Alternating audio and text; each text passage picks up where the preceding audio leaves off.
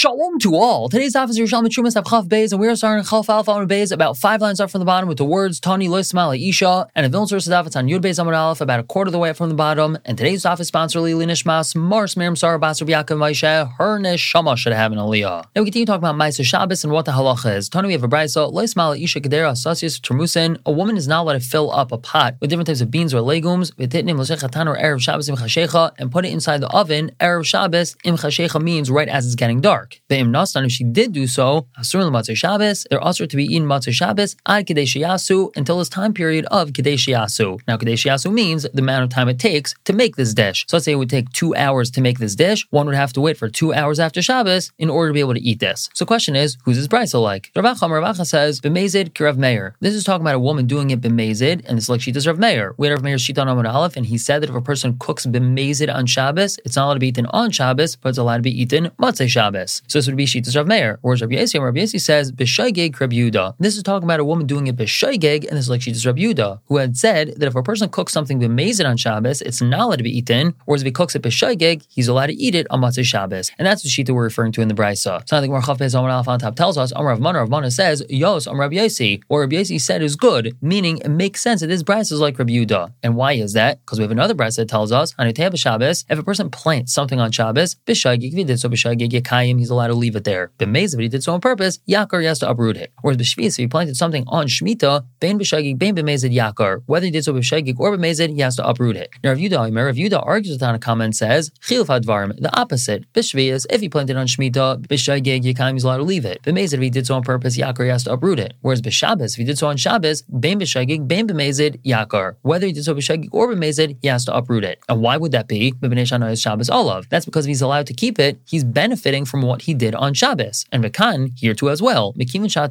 Since you say in this brisa, Hamtil Matzah Shabbos ad Kedei Sheyasu, wait Matzah Shabbos for the amount of time it takes to make this dish, and only then one is allowed to eat it. It's as if one is not benefiting from Shabbos at all, because even though this dish was cooked on Shabbos, since if he wants to eat it, he has to wait the amount of time it takes to cook this dish, so he's not really benefiting from Matzah Shabbos, because he could have cooked it Matzah Shabbos for all that we care. And therefore, when Rabbi Yossi said this brisa is like Rabbi Yehuda, he said good. Now the Gemara just continues analyzing. Matam de Rabbanan. What's the reason the Rabbanan they were machmir with Shemitah more than were machmir with Shabbos? So the Gemara answers, Nechshdu al Shvius, lo nechshdu al Shabbosais. People are chashud that they're going to end up planting something on Shemitah on purpose, but they're not chashud that they're going to end up doing this on Shabbos. And therefore, if a person planted on Shabbos b'shaygeg, we allow him to keep it, because it wouldn't have to be chayshesh that a person is going to do this b'mezid at a different time. But if we allow him to keep that which he planted on Shemitah, even though he did so b'shaygeg, we're afraid that he's going to end up doing so b'mezid. So that's why we have to be machmir with Shemitah. Davar acher, another explanation is manin l'shviyas ve'ein manin l'shabbosais. We count Shemitah, but we don't count Shabbos. Now this is referring to the din of Arla. We know that the first 3 years of fruit that grow on the tree are usher because of Arla, and Shemitah is actually counted as one of those years. So let's say a person planted a fruit tree in the 6th year. The 6th year is the 1st year, the 7th year is the 2nd year, and the 8th year is the 3rd year. And so if we're going to allow a person to keep this tree that he planted on Shemitah, and then he's going to eat from the fruits 4 years later, everyone's going to say,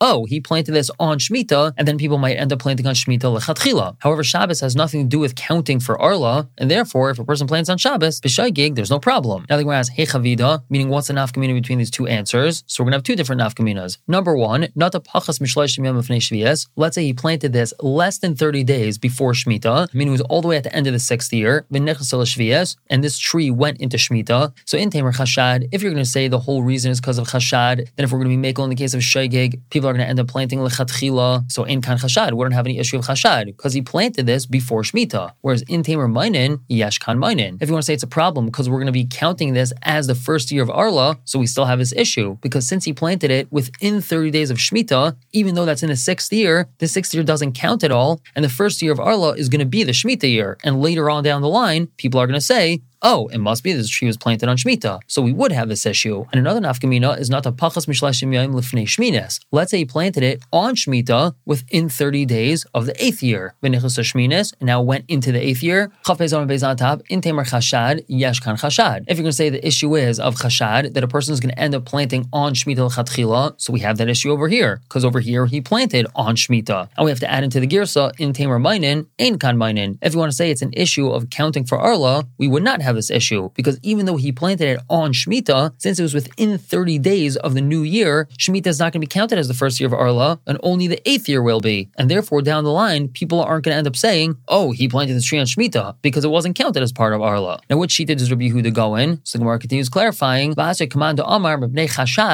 proper girsa. Rabbi Yehuda goes according to the Manda Amar, that Chashad is the issue, because Baram Kamanda Amar B'nei Mainin, if you want to say that he holds like the Manda Amar of Mainin, V'kanzu Shaygig B'nei Mezid, we would have to knas Shaygig because of Mezid in this situation. And we've gone to brand new halacha Beis. The Mishnah tells us, Ein Tarminu Min Al She'ina Minai, no separating Truma from one min onto something that's not its min. You can't separate apples for oranges or grapes for olives. And Vim Taram, if he did do so, Ein Truma Se Truma. It's not valid at all. The Mishnah continues, Kol Min Chitim Echad, all different strains of wheat are considered like the same thing, and Kol Min Te'enim Ugragers Udvela Echad, all sorts of figs, dried figs, and fig cakes, they're all the same thing as well. V'Taram Mizal Zeh, one could take Truma off from one for the other. Te'enim are fresh figs, Gregors are dried figs, and Devela is a big fig cake where you take a whole bunch of figs and squish them all together. And these are all considered the same thing, and we can take Truma off from one for the other. And the Mishnah further clarifies this. Kol Makom Sheyesh Kayin, any place where there is a Kayin, and that means that we can give the Truma to him right away. So Tar Min HaYafeh, one has to ensure that he's separating from the very best. And over here, when we're dealing with figs, for example, Te'enim, the fresh ones, are the very best. However, Kol Makom She'ein Kayin, if there's no Kayin here, Tar Min HaMiskayim. So he has to ensure to take Truma off from that which lasts long, because he needs it to last until he can give it to a Kayin. And then he would separate from the Gregors from the dried ones. However, Rabbi Yehuda says, he always has to separate from the best produce, even though there's no Kayin here. And that's because the pasuk that tells us that we have to separate from the best, which is the word chel bai, its choices, according to Rabbi Yehuda, applies in every situation, even though there's no Kayin. And that means some of this produce might go bad. It doesn't make a difference. He has to separate from the best. We continue with more examples. If there's no Kayin there, so according to the Tanakama, v'tarmin batzal katan shalem v'loy chatzi batzal gadol, one should separate a small whole onion and not half of a large onion. Even though large onions are much better than small ones, since there's no kayin here, we want to separate from that which will be maskayim, which is the small whole onion. Whereas Rabbi Yehuda says, likely that's not so. El chatzi batzal gadol, he has to separate truma from the half of the big onion, because that's much better than the small whole one. And furthermore, Rabbi Yehuda also said, Tarmin b'tzolim b'nei Medina, al kofrim v'loy kofrim al b'nei Medina. If a person has two different types of onions, b'nei Medina ones and kofrim ones, so he should separate from the b'nei Medina for the kofrim. Why? Mipnei shehi machol politikim. Because b'nei Medina onions are very chashav ones. That's what the politikim, which means the royalty and the very chashav people, those are the onions they used to eat. And therefore, the b'nei Medina are choicer than the kofrim ones. We're going to stop here for the day and pick up tomorrow with the Gemara discussing this. For now, everyone should have a wonderful day.